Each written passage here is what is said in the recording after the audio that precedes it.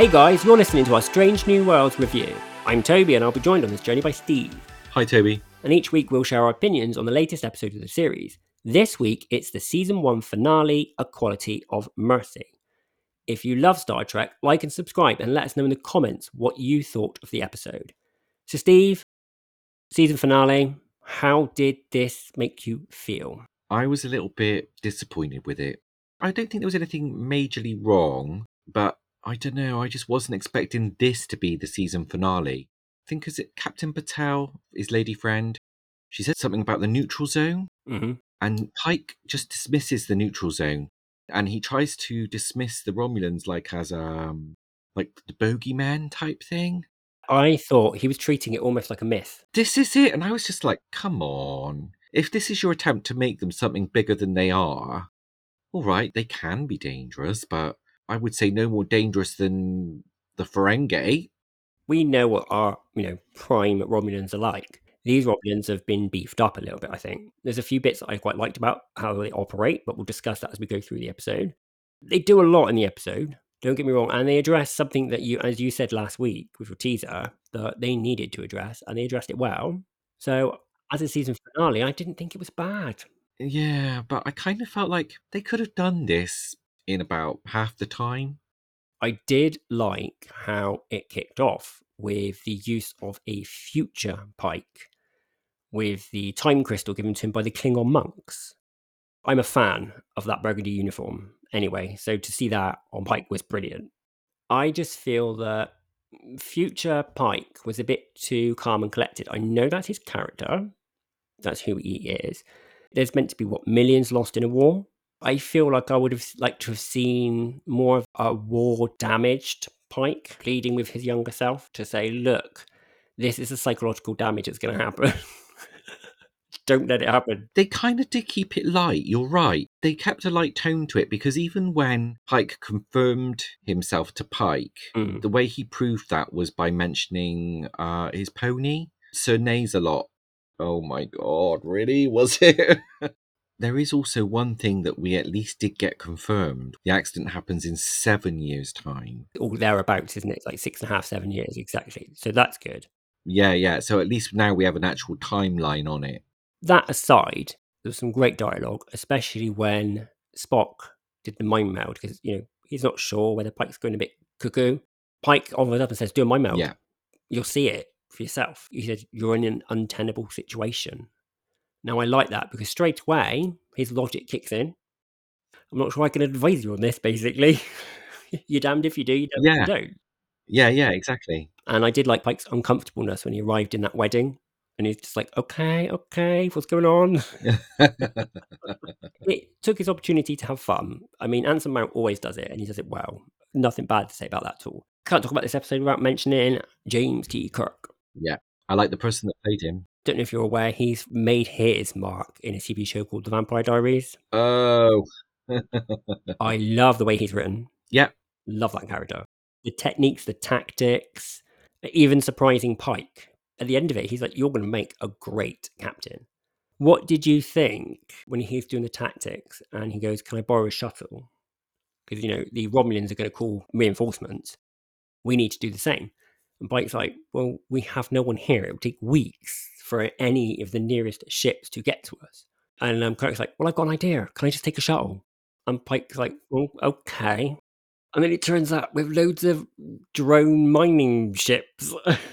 His argument was they don't know what they are. And I thought, you know what? You're right.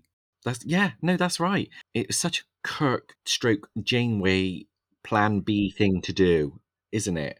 Always have a plan B. That's what Janeway says.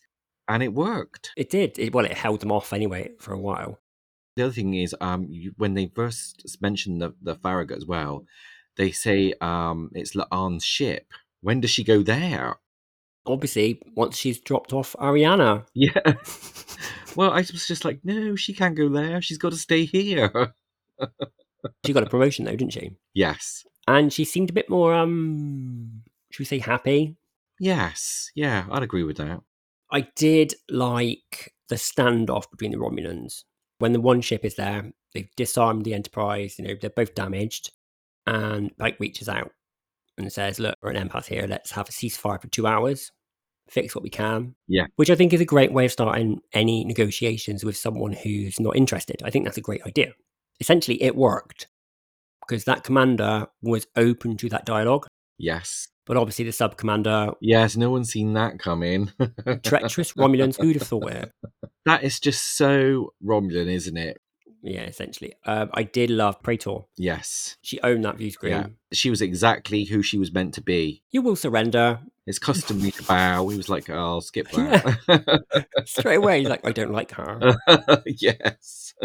As a captain, really, you shouldn't be saying things like that, but why not? Do you know what Janeway's response would have been? It's like, it's customary to bring me a black coffee.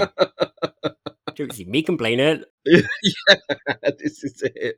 Did love the fact that Pike was like, this is a Romulan ship. It's gone around destroying our outposts. And she's kind of like not having any of it. And he's like, well, I'll send you the footage. And you can see her little look up and she watches it and she just smiles. And then it's like, well, we'll sort that out. And the Romulan ship that did it all moves forward and is ready to be blown up. And Pike's like, we can help you. And he's like, no, I'm fine. Maybe in another life, in another time, we'd have done this negotiation, And then they'll fire on it, the weakest link, and they take it out. And then she declares war on the Federation after thanking Pike for showing them how weak the Federation is. Yeah. So it's spiraled, and it spiraled fast. That whole sequence where drones are used to block the Enterprise, and it only just gets away. Yeah. Love it. It's all summed up actually by Kirk. You flinched, you deliberated, and we lost. Yeah, that's when they're raising the drink, isn't it? Yeah. That just shows you the different types of captain there are. And obviously, Pike is there with Picard because Picard would try to talk his way out of it too. Mm.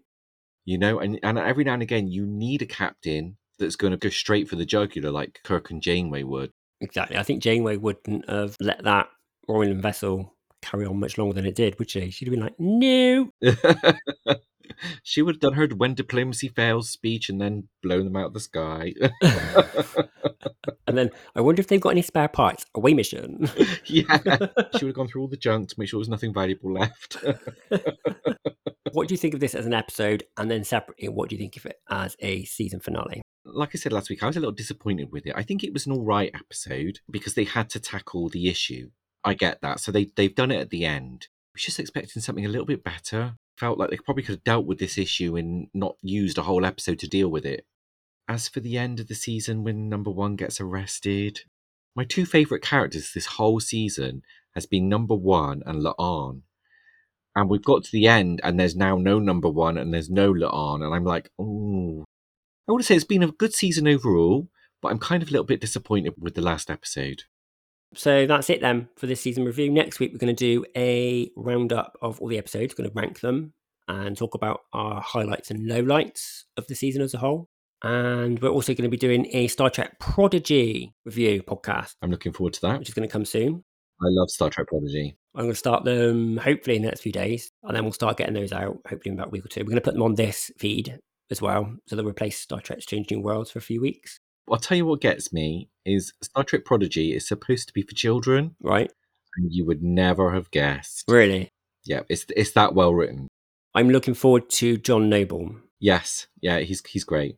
And he's got one of those commanding voices, hasn't he? You just know. You get him and you get his voice on something, it's going to be good. Yeah, well, I think as well, if you've got John Noble, then you've got to write the character for John Noble, haven't you? I mean, you just look at the Fringe and the two different Walters to know how great he is. Mm. So yeah, you can imagine that if they've written a character and he's going to be playing it, then it's going to be a really good character. So that's it for another episode of the Star Trek Strange New Worlds review. If you like the show, please like and subscribe to the podcast. And don't forget that we'll release our final episode next week.